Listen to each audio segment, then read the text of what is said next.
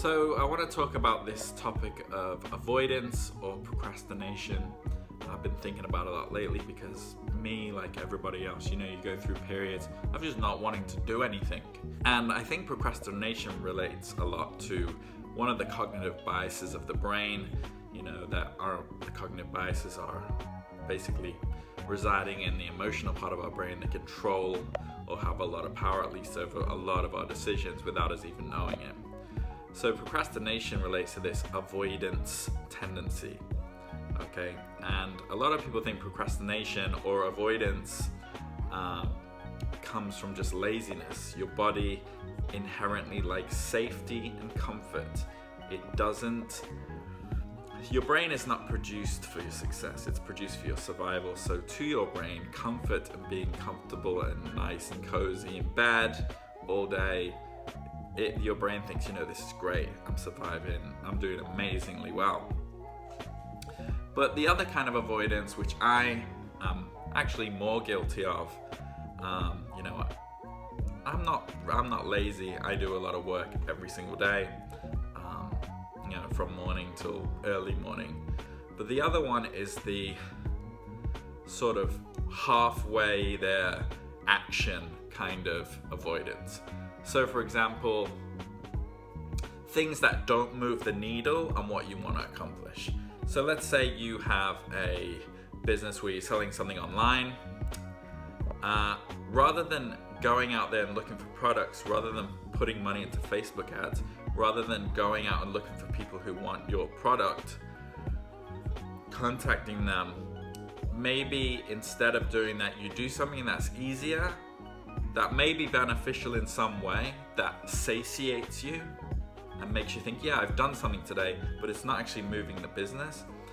An example is like you go read a bunch of books. That's also a kind of avoidance. At some point in time, I'm really guilty of this, by the way, but at some point in time, you need to put down the books.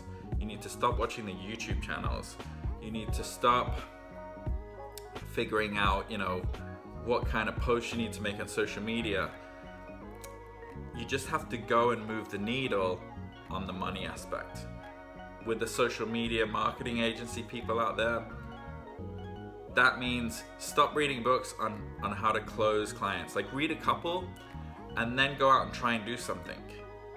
It's like a video I put out the other day. Don't try to reach this field of dreams perfection moment where you've read 20 books and you think you've perfected something, but you haven't actually put it into action, so you don't even know. What you should do is go out there and just approach a client knowing what you know now and learn from that experience, okay?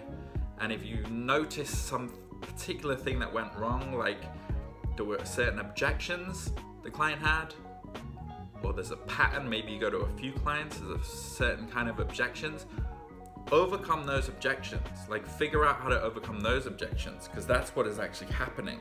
By reading a ton of books, you're trying to predict what is going to happen, and that might not even happen. So essentially it's a waste of time, okay? Remember that information and knowledge is useless unless it's put into practice. Get out there, move the needle on what you want to happen, okay? Which is likely to make profit, to get customers, to get people buying your stuff or your service. Notice what happens. Notice things you might not be doing well. Notice the areas you fall down. Then go read about that thing and then adjust your strategy. Come back and do it again. That's how you do it. Don't be an info junkie. Remember, the two types of avoidance is number one, just being straight up lazy and staying in bed and not doing any work. But number two is not satiating yourself, making yourself feel like you've done something by reading a book or doing like a half action, I like to say, okay? Do a full action, jump in the deep end, get your feet wet, come back, and then analyze.